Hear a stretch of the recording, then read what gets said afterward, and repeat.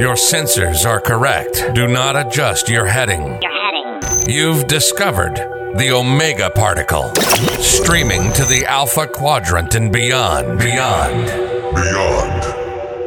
Here's your host, the Anchorman of the Federation, the Doctor of Dilithium. This is Jonathan Wiegand.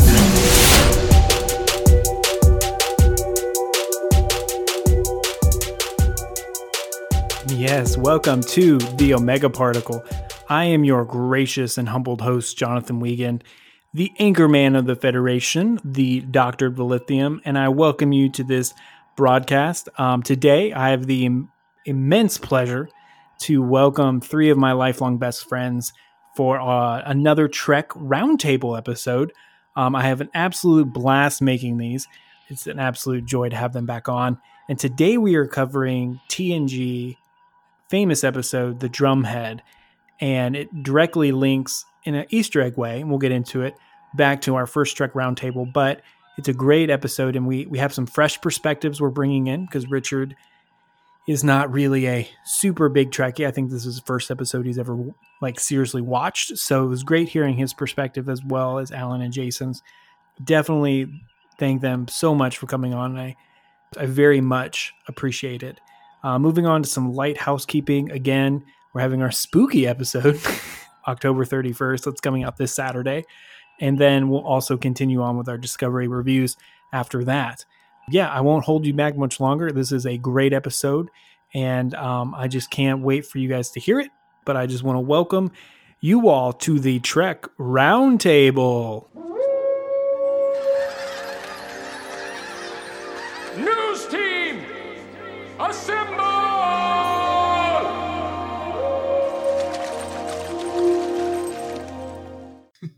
Oh my gosh. Okay. I don't get paid enough for this. I don't get paid anything for this. You guys are getting paid? I'm not getting paid. All right, let's get this show on the road. Welcome to our Star Trek Roundtable. We have Alan, Jason, and Richard. They are scattered across the country. And today we'll be talking about the famous, my personal favorite, TNG episode, The Drumhead. And so welcome, guys. Thank you. It's great to be here. Great to be back. Fantastic. So I know, just to give a little preface for the listeners and the audience out there.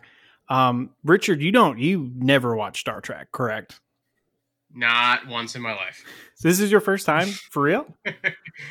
Yeah, I mean, unless we're counting like me walking through a room, like a lobby of a hotel, and it's playing in the background, then that's usually what hotel lobbies show is Star Trek. That's the go-to. That's what gets the people in there and mingling. Is this the best of both worlds? Perfect. The listeners will get it. Don't worry, Dick. Okay, great. Yeah, but Alan and Jason are coming back for the second time. We had the very first roundtable, like a month and a half ago. Yeah, sounds about right. It's so serious. It feels like years ago. I've been counting the days now. It's been very hectic the past month and a half, and we have a big election coming up, which we will not talk about at all. Period. Anyway. Or will we? Did this episode have implications for... No, I'm kidding. We'll I mean, I don't care to go there. I mean, I don't pay any... I mean, it's... you could. There's a lot of witch hunts and paranoia in the episode. Just saying.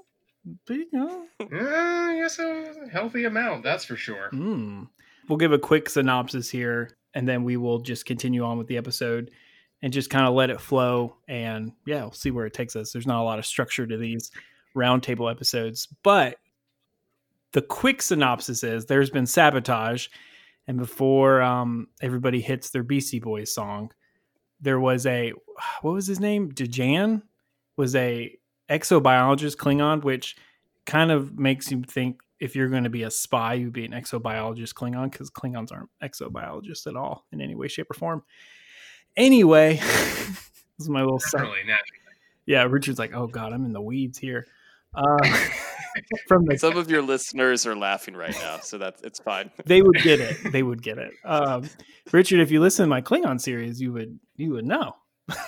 Oh yeah, I'll put that next on my list. I'm crying, not laughing. Anyway, so Dejan is discovered as a spy and accused of basically blowing up the Enterprise warp core and a specific door. We're not getting super detailed. And so he's accused, and it actually turns out to be true. He was a spy for the Romulan. And Richard, the Romulans are pretty much like the Soviet Union of TNG world. The big bad. All right. Yeah. So All right. I maybe should have sent you a text or something to preference. Yeah. Maybe it's good that I don't have these connections. I'm building my own structure and empire here to base off my thoughts. Oh, well, there you go. I am, for the record, I am genuinely curious to get Richard's take on this, having zero context. Exactly. So I'm excited to hear it. I actually am too, because it's not, we didn't bring you on to make fun of you or be like, he doesn't know, but actually like, no, this is a great sci-fi episode with no head explosions. Sure. So yeah, I'm excited excited to get your take. So anyway, this investigation comes out and there's Admiral, and it kind of paranoia and this witch hunt goes through, and it focuses on one particular ensign, Tarsus, and they kind of mudrake him and accuse him. And he has these very loose connections, and it actually turns out to be a great, I guess you could call it like looking glass into our own world with paranoia and witch hunt and basic McCarthyism. So that's the synopsis of the episode. Just a reminder, because I'm sure everyone has seen it. But yeah, Richard, I'm kind of curious from a very fresh virgin eyes, like what did you think? Oh man, I watched it like you said, very, very fresh. I really wasn't embellishing when I said that I have not watched Star Trek, intently, one iota. And so when I was watching this, it was just like trying to figure out all the context of everything, but at the same time being able to relate to everything that was being presented, like the themes, the storyline. It was extremely relatable. And I'm not just going to be hyperbolic as far as, 2020. I'm talking about just politics and the idea of power and persuasion and, just ideologues and all this other stuff. It was very, very weirdly resonant to me in a way that I didn't expect it to be. Yeah, and that's, to me, sci-fi is always the best. And it could be anything. It could be Star Wars, Star Trek, or like the Dune book series. Like it could be anything, is that when it comments on real life and real life situations. And that's actually what made Star Trek super famous back with the original series, is that they dealt with issues like racism and the Vietnam War and things like that. And so it was actually an easy way to convey messages to people without beating them over the head. Yeah, it's very relatable. So yeah, I'm glad you liked it. If you didn't like it, then you really didn't. No hope at all. No, I thought that it was one of those episodes that even if you're not a sci-fi person, I would say that I'm not a sci-fi person. I really like, Lord of the Rings and Star Wars as much as you guys want to pretend that I don't. But Lord of the Rings is fantasy. Is Lord of the Rings sci-fi? Can we fact check that reference, please? Thank you. Luna, can we fact check? Yeah, it's fantasy. So okay, well, I guess I just incriminated myself, but I don't care. So I'm just going to keep going. No, but I think that like one of the cool things is just being able to like have it transcend, like the messages transcend, and I feel like I never really had a moment where I was like in this episode where I was like, I don't get what's going on. I've got to like stop and look this up or something. Like it was a pretty well contained episode. Oh, awesome. Yeah. And that's Star Trek does do that, especially TNG. They have these standalone episodes where you really don't have to know anything beforehand. And there's really no consequences afterward. It's just like this 60 or not 60, but 42, 44 minutes of just like inside the zone. To me, it always resonated. It was always my favorite episode because Picard's attitude and his speech when he was on trial, that quote always pops up, especially in the Trek world, like near elections and near like when something happens in the political world and free speech is oppressed. It's a great quote. And it definitely does resonate. That, do you know what? I will play that clip right now. You know, there are some words I've known since I was a schoolboy. With the first link, the chain is forged. The first speech censured, the first thought forbidden, the first freedom denied, chains us all irrevocably. I don't know. So I did have one question, because I mean, I've seen more than Richard has, of course, but don't have any context. Just jumping in this episode, had we established the spy before, or was that just introduced? That was just an introduced thing. Like we really had no idea before, and there's really no consequence after, to be honest. Okay, so he was there. What about the guy that was innocent but was accused, the one that had the Romulan grandfather? Tarsus? Yeah, we don't really hear anything else about him. Now, I don't want to say that because there might be like some random like side note somewhere in an episode that somebody half speaks out the side of their mouth and I don't catch it, and it's like 4 seasons away and they're like, he actually turned out to be fine in a farmer somewhere. Like, no, I don't know because Trek is so deep. But yeah, so far in the whole scope, we don't really get it. We don't really see that. Okay, because that was one thing I was thinking when I was watching. I was like, is this a established crew member that I just am not familiar with, or is this a new person? Because I wasn't sure. Like, I was going back and forth a little bit whether I thought he was a spy, at least early on, before it became more obvious. He was very nervous during his trial. It was very incriminating. Yes. Yeah, I definitely wrote that down. So yeah, I was like, so that was one of my questions. Was like, should I have been? Am I supposed to be going back and forth if he's guilty or innocent, or is the whole purpose of the episode just using like the audience knowing he's already innocent to like show like what a witch hunt this is? Yeah, and I think they definitely showed that, because the very first time I watched it all those years ago, I had the debate of if he's innocent, if he's not. But to me, just to the regular Star Trek viewer, when Data and Geordi confirm that it was a mistake and that it wasn't sabotage, to me, I was like, okay, yes, he's a spy. That just happened per chance, like, which is crazy enough. Yes. But to me, I was like, okay, now it's a witch hunt. Now they're just going after people. I was like, yeah, when I put like in my notes, I said, I agree with LeVar and Data. Did you mean Worf and Data? But no, it was, that's when I was like, well, they both can't be wrong. And like Picard's gut can't be wrong, like all in the same episode. So that's when, and then like later when, they introduced the literally like lied when they were accusing him about like the chemicals they found like in that reactor or explosion or whatever, and then I was like, okay, it's definitely not up in the air anymore, whether or not.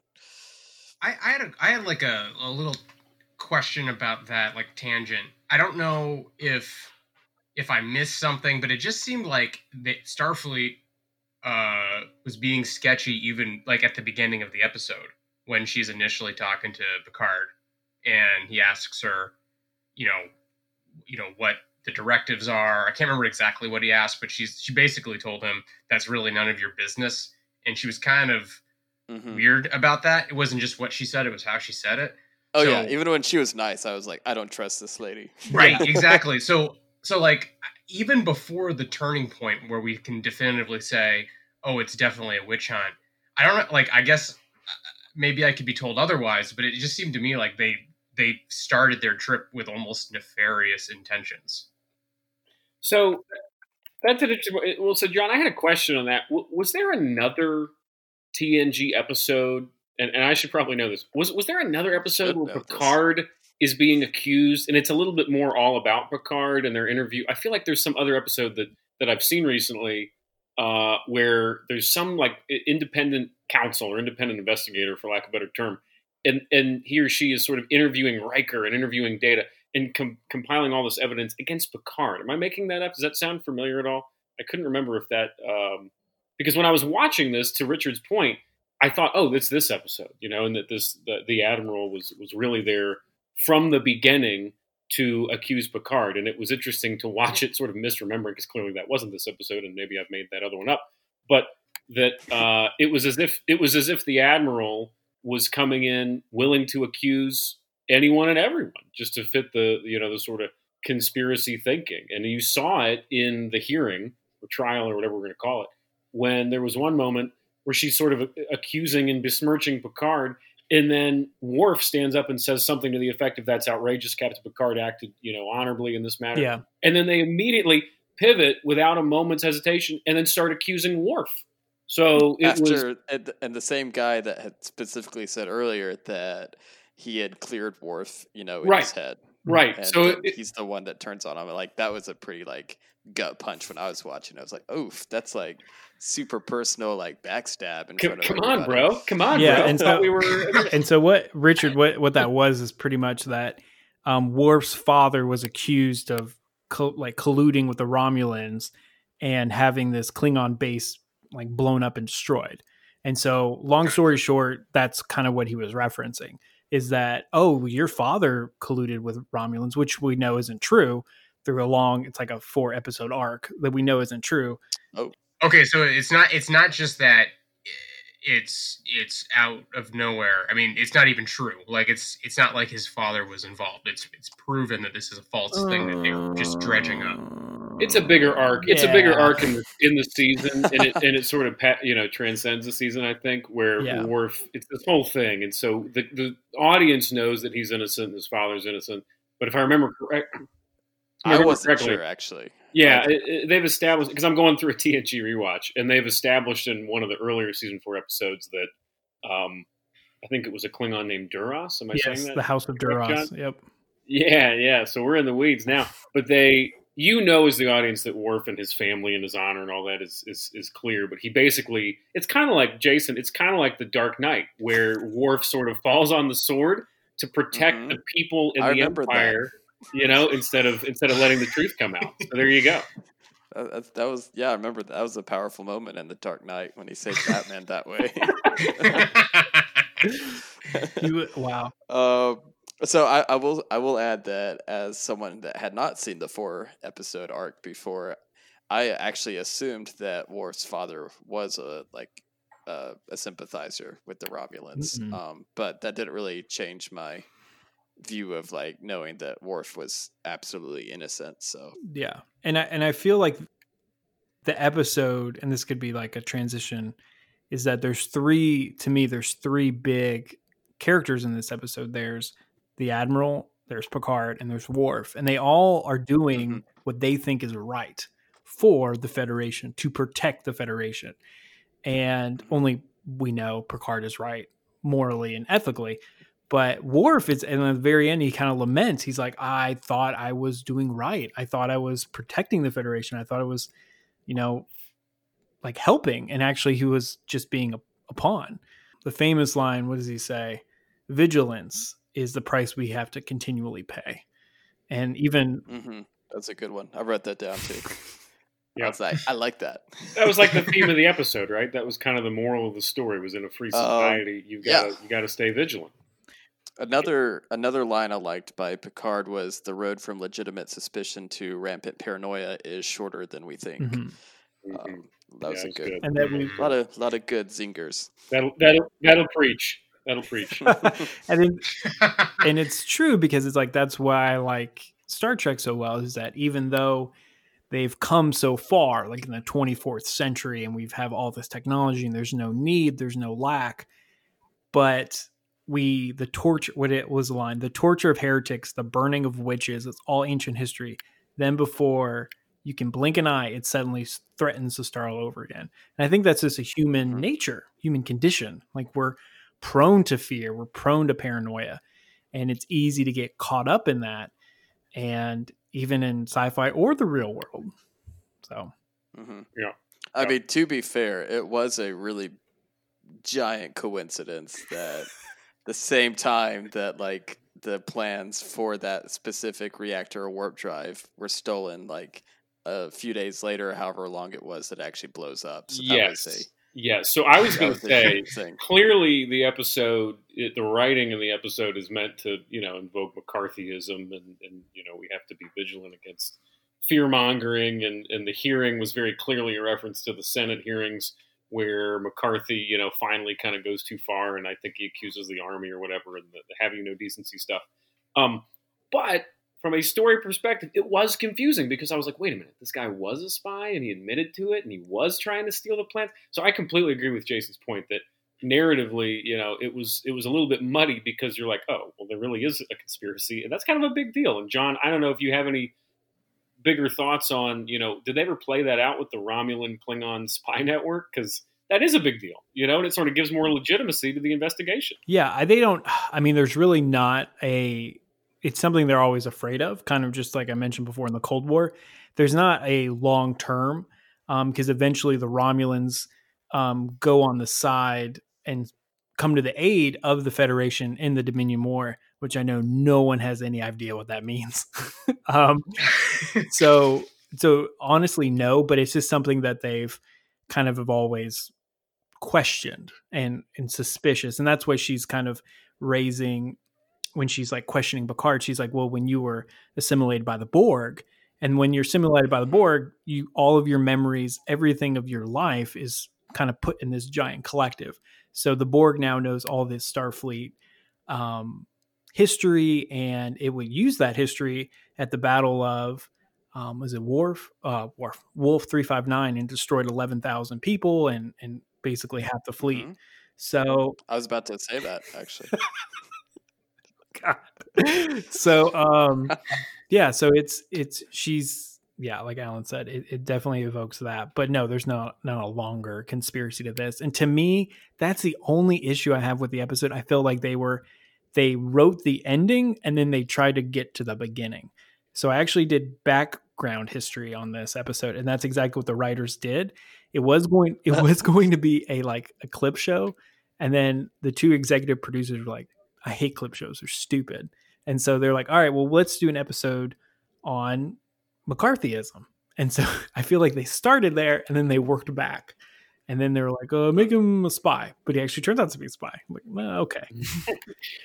Honestly, it reminded me of in our only other guest appearance on your podcast, John, when we reviewed, Jason and I reviewed the episode from season 1, I think the finale, Conspiracy, where Jason, you made the very well articulated point that the episode was sort of playing with your expectations that it would have been a false conspiracy and you should, be careful of that. But no, there really were these giant bugs that would infect your brain and control the, Starfleet. So right.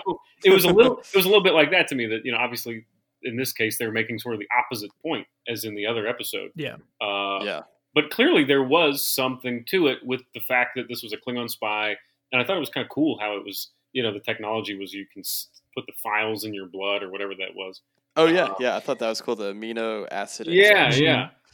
That's pretty cool. You're probably going to have that in real life at some point. But sorry. So, yeah. So I thought that was it muddied the point a little bit, but it was still cool, I guess is my point. Yeah, but in real life, we would just use that to pirate Nicolas Cage movies or something. He can be in your blood now. Wait, so I have a question. Directive. Oh my gosh. So I have a question as a newbie, and it's going in the opposite direction of all this technology we've talked about. Apparently, you rely on a specific sort of creature or person to tell you what their intuition is fact or something like that. So that's a Betazoid. Betazoid, yep. Oh. Yes. Yeah, how dare you, Jason? Get it right. Can someone explain that to me? How we can, in the Star Trek universe, you can put files into liquid and inject them into people, but then we're also going to rely on this person to tell us, based on their intuition, whether something's right or wrong or who's guilty. So I have a comment. John, I'll let you explain it, but I did want to just point out that Counselor Troy is also a Betazoid, Richard. She was in only the beginning of the episode when she was questioning the Klingon with Riker in the very beginning.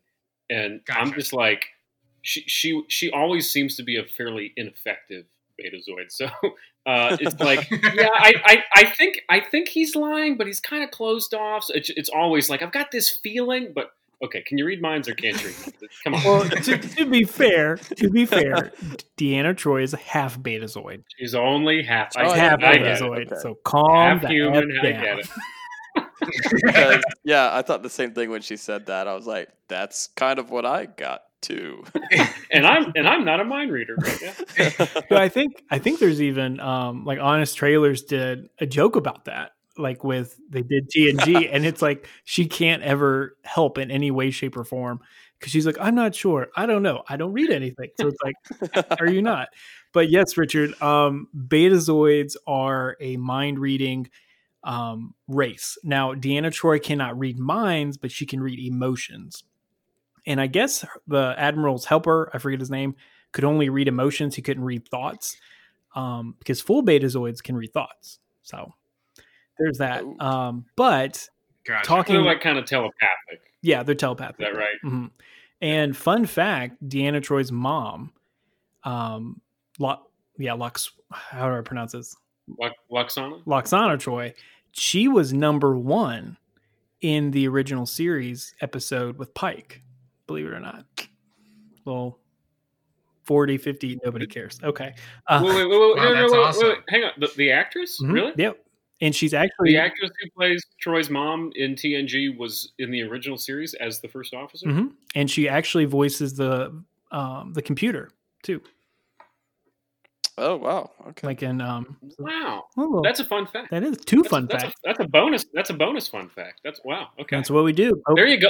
Let's wrap it up, guys. That's worth the price of admission right there. That's worth the price of paywall for this $12.99 episode. Oh my gosh.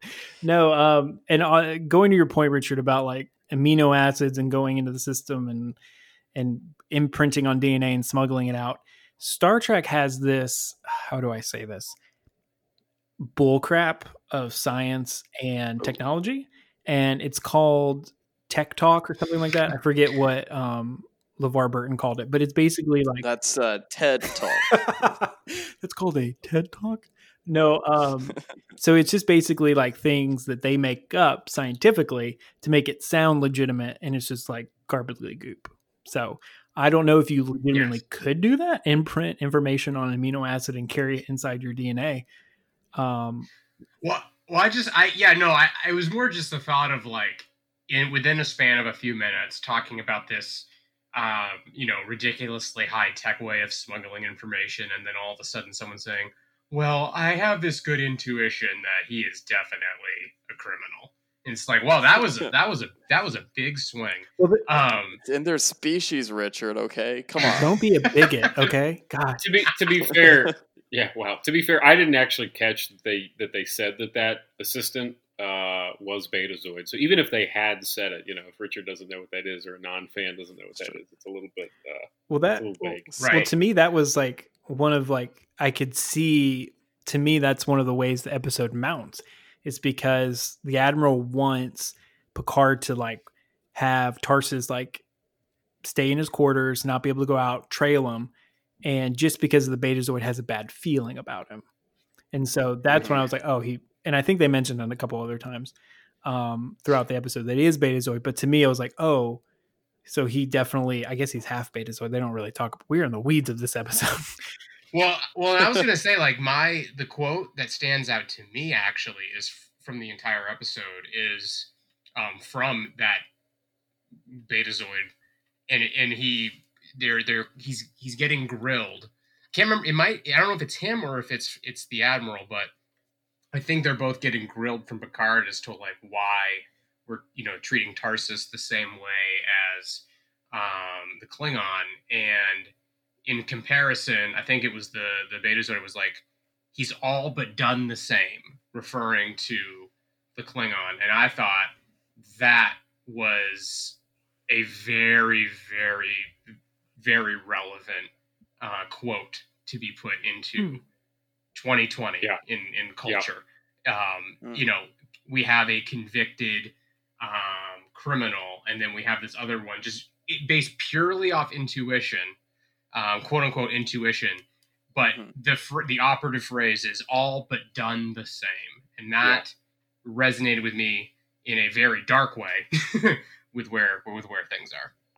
Yeah, that's so good. I actually noted that as well, Richard. And I my note was that Picard seems to be, and John and Jason can probably comment more on this.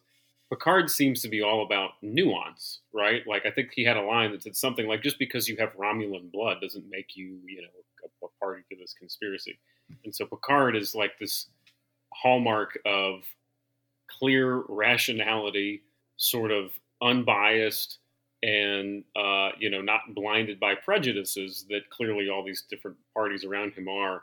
And that's just, to your point, I view that entirely in the 2020 context of politics, of, responses to the pandemic, what have you. There's so many areas where we should be nuanced, but we aren't, because we say, oh, you're on this team or you think this way. And so then I'm going to draw all these conclusions about you and everything you think. So I that landed with me too in a similar way, Richard. So that's interesting that you called that out. Yeah. To count on top of all of that, I actually have a note as that as well. Is like Picard is the example that we all should be in that situation, because throughout the entire episode, he's super calm, he's firm, and he's consistent, but he's super calm throughout. He doesn't lose his cool, especially when he's on the stand. He's just, boom, this is how it's going to be. And I'm not going to raise my voice. I'm not going to get wild and crazy, because Picard can do that. We've seen him before, like, go absolutely like ape crap onto the ship or anything. So I definitely liked his response. I'm like, that's how we should respond, and actually like that whenever we're faced in real life situations with fear or paranoia or witch hunts. Yeah, I feel that's a good point. Like, where the show wants you to be like Picard. I actually found myself thinking mostly in line with Worf for most of the time. I don't know, Richard, I don't know if you felt that same kind of way too. Like, at the beginning, he hit the spy when I wanted to hit the spy. When I was like, oh, I hate this guy. He's like insulting Worf, and he's like trying to get him to act dishonorably. It's like, and then Worf hits him. I'm like, yeah, nice.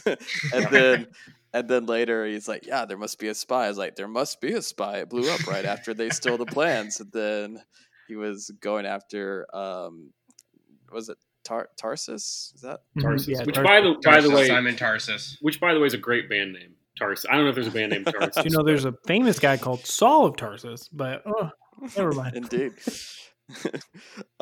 So I was like in line with him. Like, I even was like, yeah, probably wouldn't hurt to like look into, when he was talking to, like, I guess his other security officers about like digging into his history, that sort of thing. I was like, that sounds reasonable, but maybe I've just seen like too many 24 episodes where there's like a mole every season. I'm like, it's happening again. And then like by the end, like during the trial, I was like feeling the same way of like, nope, this is totally a sham and out of control and all that stuff. So yeah.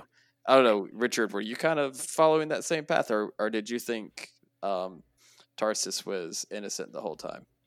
So I mean, when Tarsus first was in there, I was like, oh, something shady about him. But then when it was revealed, it made sense. Like, what, his sin of not revealing his Romulan roots.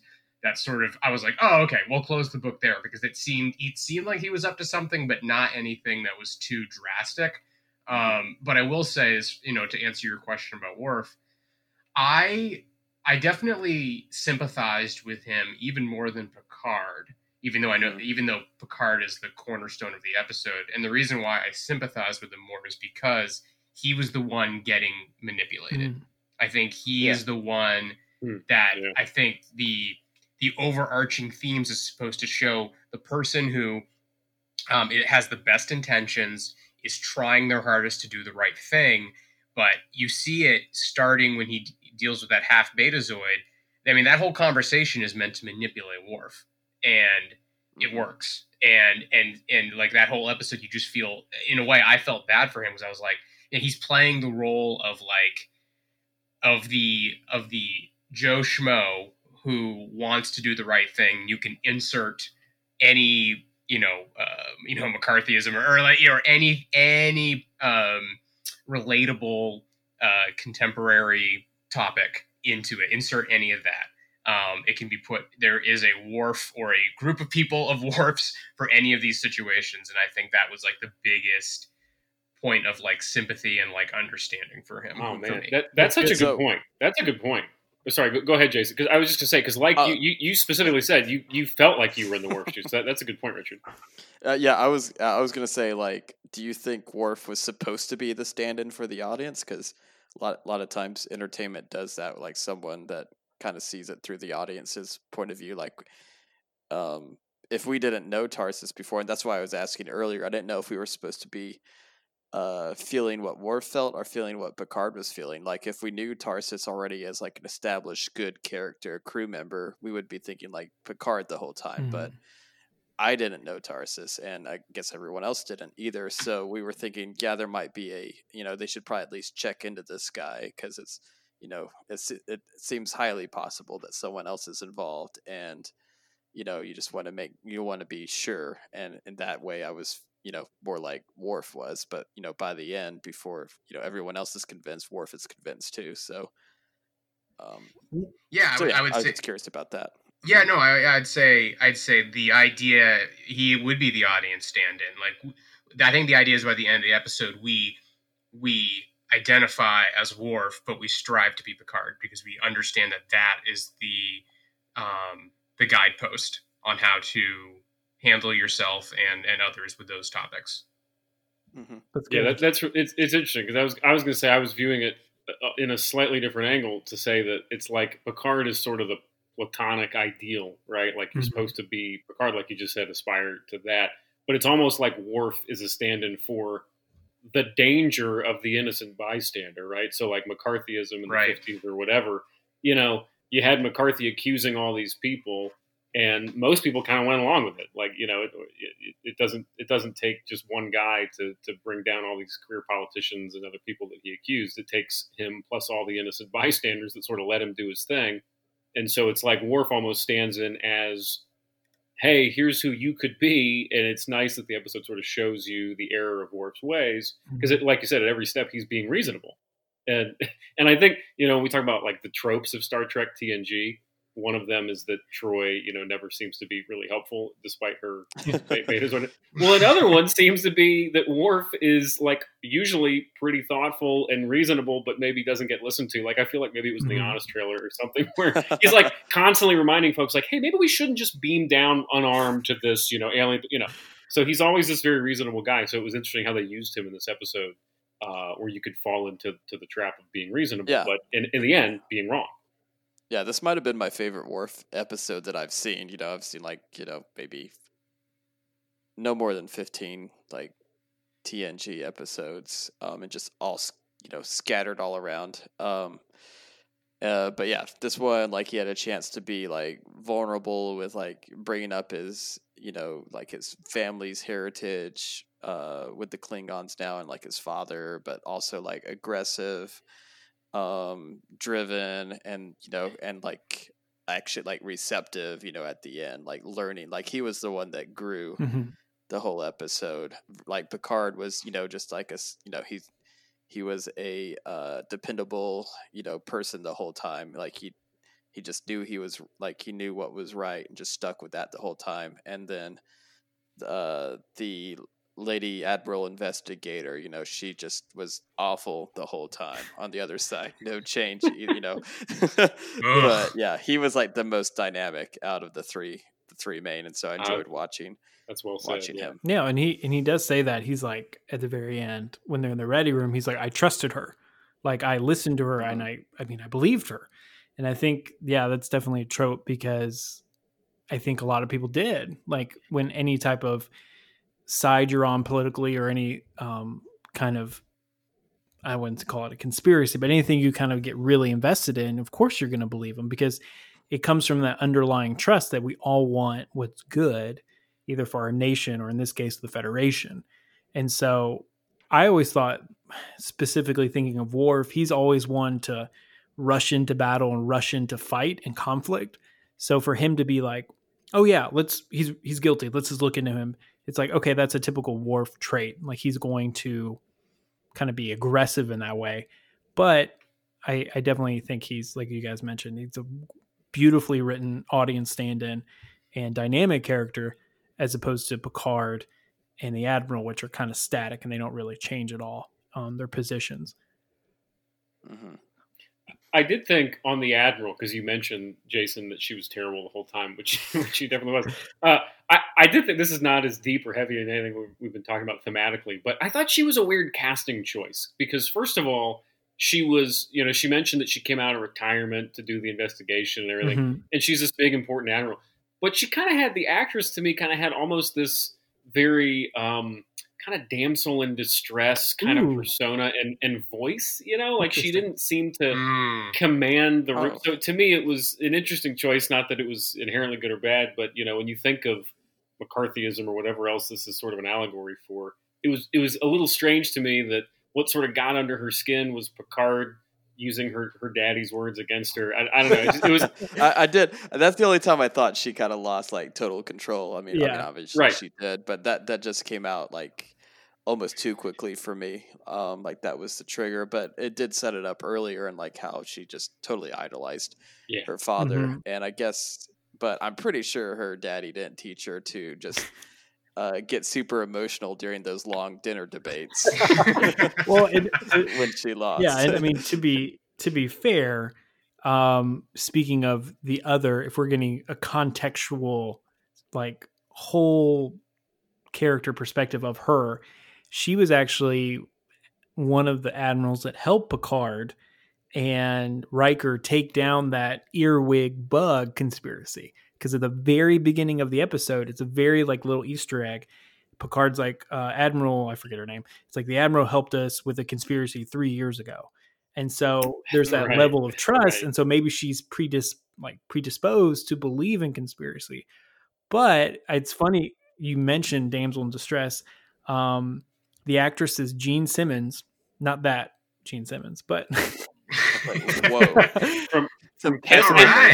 Forget Worf. That was really impressive. Did they get an Oscar for that? No, her name's Gene Simmons, and she was in, I think, South by Southwest, or that it's a Hitchcock movie, I think. Wow, she was. Yeah. Okay. And so she was that, I guess, that damsel in distress. So that's maybe why you get that vibe from her. And Jonathan Frakes directed this episode, and he's like, that was a dream come true to work with her. Oh, I did not recognize her. I'd actually watched that movie a few months ago. Yeah, and so, but I think that's also a danger of that kind of paranoia, because it can take somebody that you wouldn't think is intimidating or intense, but just passionate, and they take that passion and they corrode it and they corrupt it, and they turn them into a monster. But I will say this, because we're about 40 minutes in and we haven't mentioned it. Can we talk about the Admiral that comes in and doesn't say a word the entire episode? I have a note on character. My favorite character in the episode. I don't know why that's not like a favorite, like a popular GIF moment. Like that is awesome. I just made like a special note in there. I was like, Worf and Admiral's WTF faces when she goes off. That's all I put. I was like, this is amazing. Like, it's like, oh, I wasted a trip. That's what it looks like he was thinking. Well, I just feel bad like for that guy, because he had to be on set probably for like 12 plus hours, and he doesn't do anything. He just sits there. And so I'm sure he got paid, but I don't know if he got any anything credit for it. But yeah, his face was the best line in the episode, quite frankly. Yeah. Mm-hmm. He's like, she's crazy. But I think I'm going to find the bar. Yeah, I definitely loved how Picard in his wisdom was like, this will get her under the skin. This will make her blow up, because if I can make her blow up. That was clever. Yeah, that was super clever. Like, it was classic TNG, right? How it sort of wraps everything up with a bow at the 45-minute mark or whatever it was. But it was well done, I thought. And amidst all of that, doesn't he also give us a GIF moment at minute 39? He does. Facepalm. Yeah. Yeah. I wrote that down too. I was like, Picard facepalm. Man, Man, he was doing so much there. No, and I think that's so funny because, like, who would have thought 20 some odd years ago when they filmed this and be like, this will be one of the most popular, most recognizable moments in Trek is when. Wait, that was the moment. Yeah, right? that is. Okay. But, That's by the awesome. way, John, the episode came out in 91, so it's almost 30 years old. One note about did y'all notice on the Admiral's on her, like, one of her uniforms or costumes, whatever, like, she had kind of like a design at the front, and it looked it was literally like a noose almost. Oh, I did. y'all You know notice what? that? I did notice that. I didn't put it Yes. together that it looked like a noose, but I did notice. I she looked had at sort that. of a I was weird, like, there's no way that's a coincidence. Like, that they gave this person that was playing, like, trying to be judge, jury, and executioner. You know. yeah. wow. That's a great point out. That's So, a deep I like cut. that. That's a deep cut. Ooh, that's a hot take. Hot. You should Another- charge double for this episode, John. This is good stuff. And I'm not sure if any of y'all will get this reference, but I'm sure some of your viewers will. But I wrote down at one point, I was like, this is sort of like a really long game of Among Us. Nope. Okay, Among Us as background is a wildly popular phone game right now, and there's like tons of memes and stuff. You've seen the memes, even if you don't know it. Among Us. I thought you were saying like Among Us. like Among Us Fletcher. I thought you were saying like Among Us. I was like, Among Us? What are you talking about? No, Among Us. Yes. Among I know Us, what you're talking about. Yeah, where okay, so Alan and Richard, like, in that game, it's like very cartoony.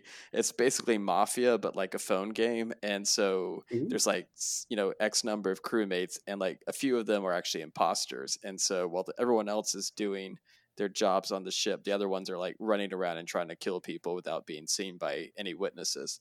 And so you can call like a meeting, stuff, right? Yeah, and so you call a meeting, and you're like, I think it was this person because you can also sabotage, like, literally sabotage equipment, like the warp drive. Oh, wow. And then they're like, it wasn't me. I was over like emptying the garbage chute, and so you just kind of go back and forth, and then everyone votes to like who to let out at the ship, and basically die in space. Sounds fun. So yeah, Wow. but Jason's hitting that sweet 12 to 18 demographic for us. I was going to say, are we getting paid to plug Among Us? That's If we are. I'm not seeing it, but it's a big thing right now. But anyway, I just thought of that when I no, that's good. I saw like him like saying why he didn't blow up the warp drive. I was like, yeah, sure, you were in the medical bay.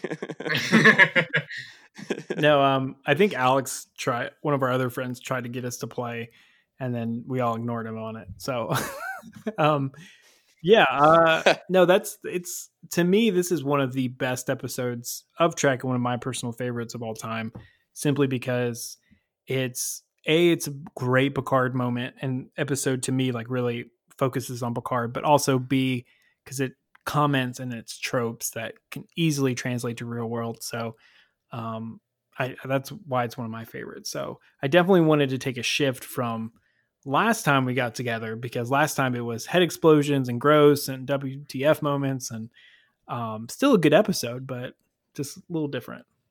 That's what I was going to say. This episode, clearly a great TNG episode, great Star Trek, but way too few head explosions for my liking. I would have been okay if like her head had exploded right after Picard gave his speech. But to John's point, I liked that it was technically like a smaller, much smaller stakes episode, as far as like that one kid's career getting destroyed because of lying on his application, versus like the conspiracy one where it's like, oh, Starfleet's about to be overrun by like body snatchers basically. But like to me it had a much like bigger emotional like punch, like so definitely. So yeah, super well written. Well, and it's interesting that you chose both of those back to back, because you could almost, it's important maybe to view them in light of each other, and like you said, there was the Easter egg at the beginning where this episode, Drumhead actually references back to that episode, Conspiracy, from season 1, where, there was a huge conspiracy that was literally, embedding itself in the brains of the leadership of the Federation. Where in this one, like you said, Jason, the stakes weren't quite that high, but in a sense they kind of were, because Picard was saying it's like a moral erosion, a moral conspiracy that's infecting all the minds of the admirals and so, whatever.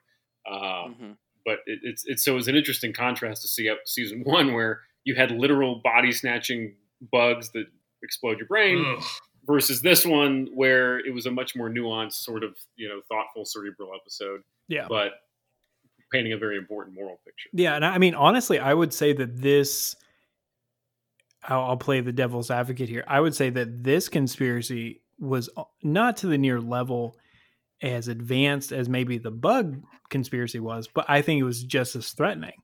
Because imagine if Picard didn't say anything and these kind of Drumhead trials continued and it spread through the Federation. And then eventually, to me, it would eventually could have been stopped, or it could have led to war. Because if they keep finding all these Romulan spies, they're going to get agitated and feel like Romulus is being aggressive against Earth. So who knows? So, I mean, I think there is big stakes, but it's just very quenched very quickly at the end. Just like the other one. And yeah, I did choose these 2 episodes to go and talk to each other because they play off each other really well. And you kind of, the first one is season 1. And it's kind of like, okay, Star Trek is trying to find itself. And I feel like this is almost just to see how far we've come and how better the show has gotten, but still kind of in the same vein. That's well done, John. You should start a podcast to do this stuff. I should. I have all this free time. Like, I have all these jobs and I have a child. Like, I just have all this time in the world. So, so I am curious, before you wrap us up, I'm curious for Dick's perspective on Trek now that he's watched, one whole episode. Are you going to watch any others? What's your take? Like, has your perception of Trek shifted at all? Ooh. I mean, I suppose. Man, I honestly don't want to offend anyone. I will cut all of it. I will cut it all. He's clearly trying to be polite and say no way.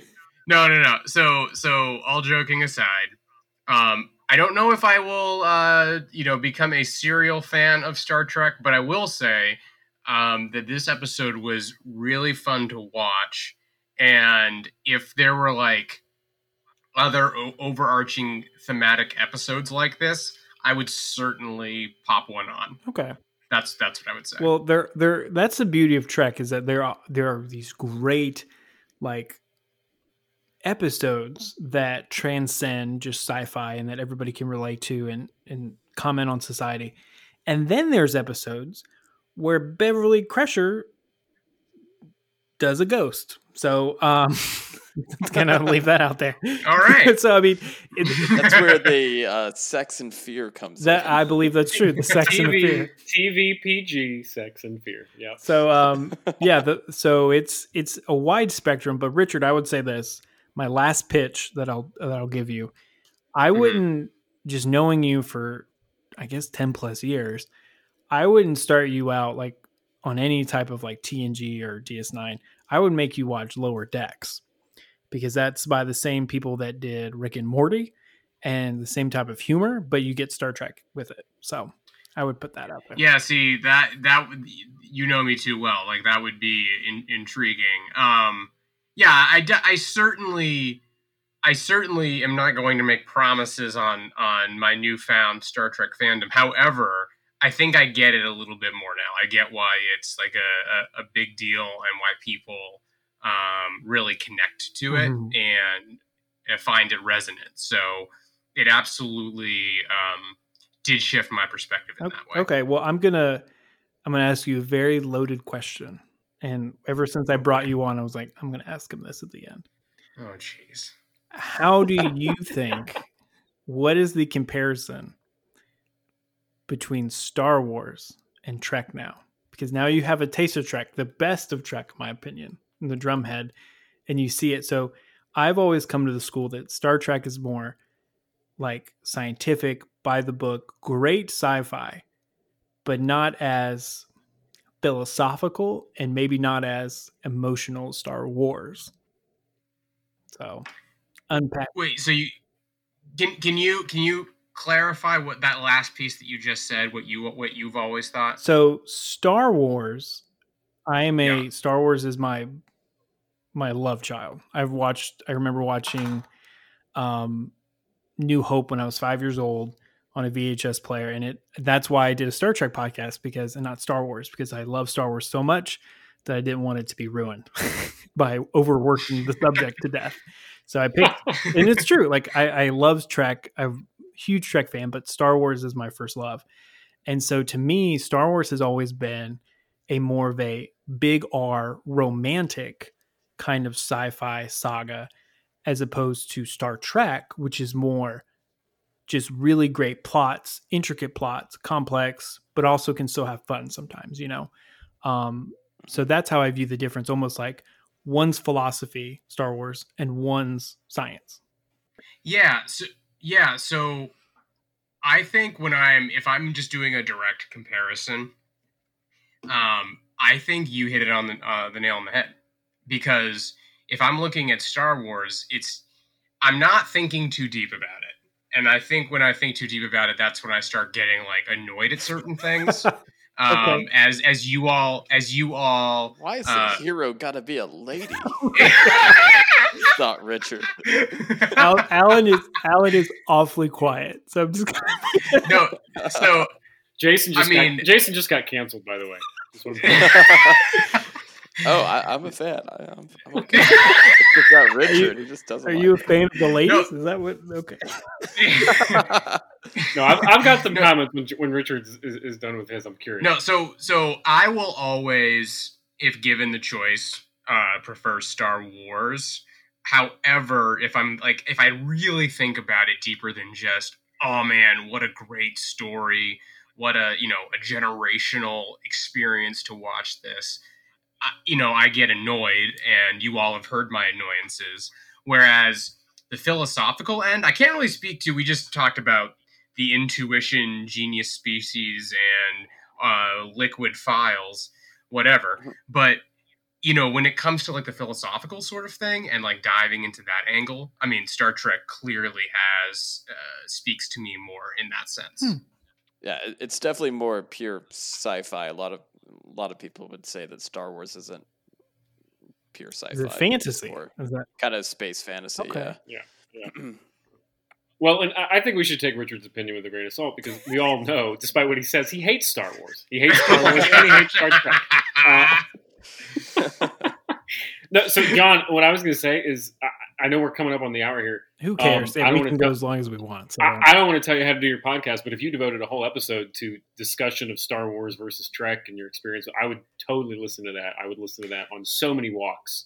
It's on, believe it or not, it's on the docket.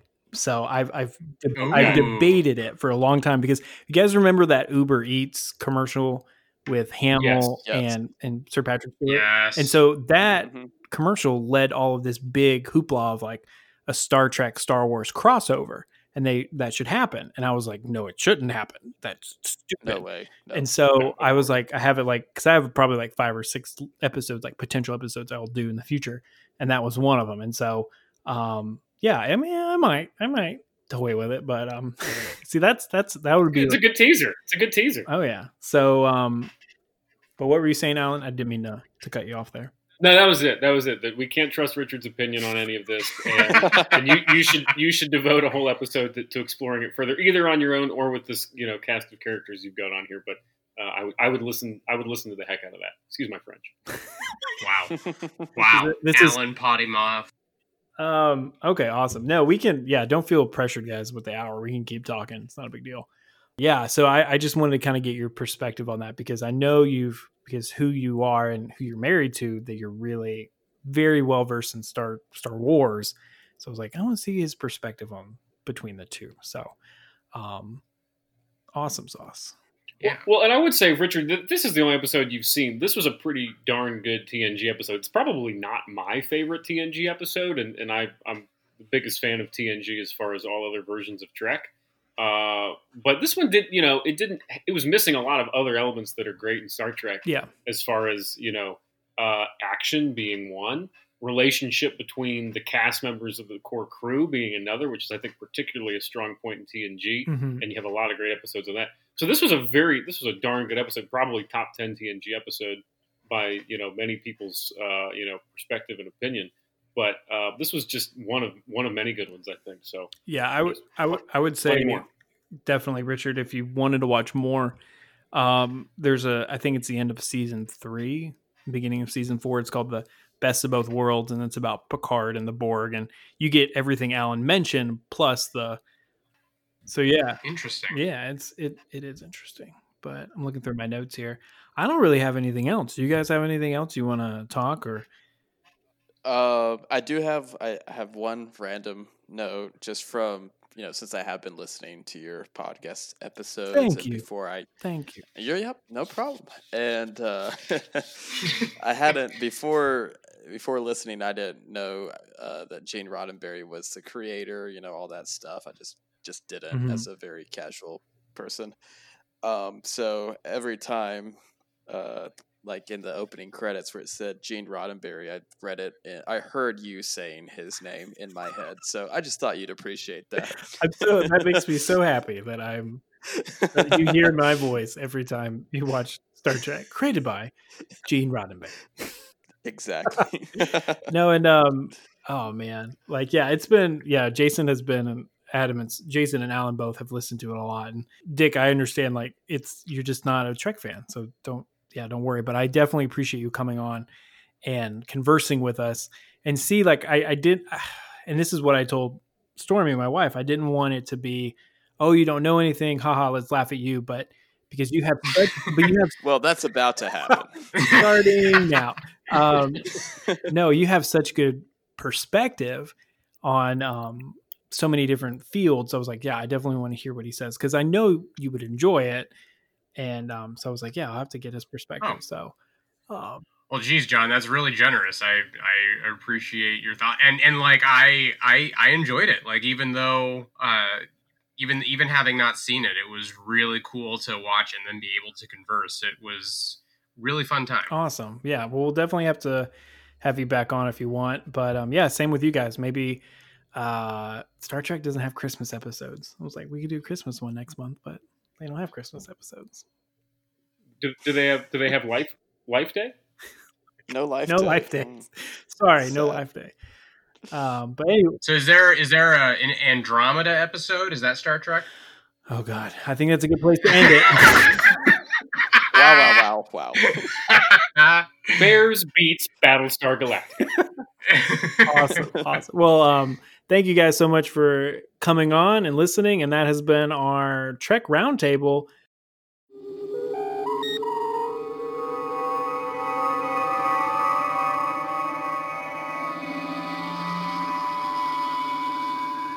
Wowie, wow. That was great. Covered so much and such great perspective and insight from the guys. Immensely impressed. Love seeing it from another angle and different perspective, and so many good points. And again, thank you so much for listening. I definitely appreciate listening. I think this is our longest episode. Is that right, Luna? It's our longest episode. So it was so much fun to do. So you can definitely tell that in the episode. So again, a little housekeeping. We're watching out for our Halloween episode this Saturday, October 31st, and then continue on with our Discovery reviews. Also, you can hit us up on Instagram at Omega Particle Podcast and on Twitter at OmegaParticle_. Feel free to reach out. Love talking with you guys and forming those relationships. And again, always feel free to reach out. And thank you guys so much for listening. And always remember, second star to the right, straight on till morning.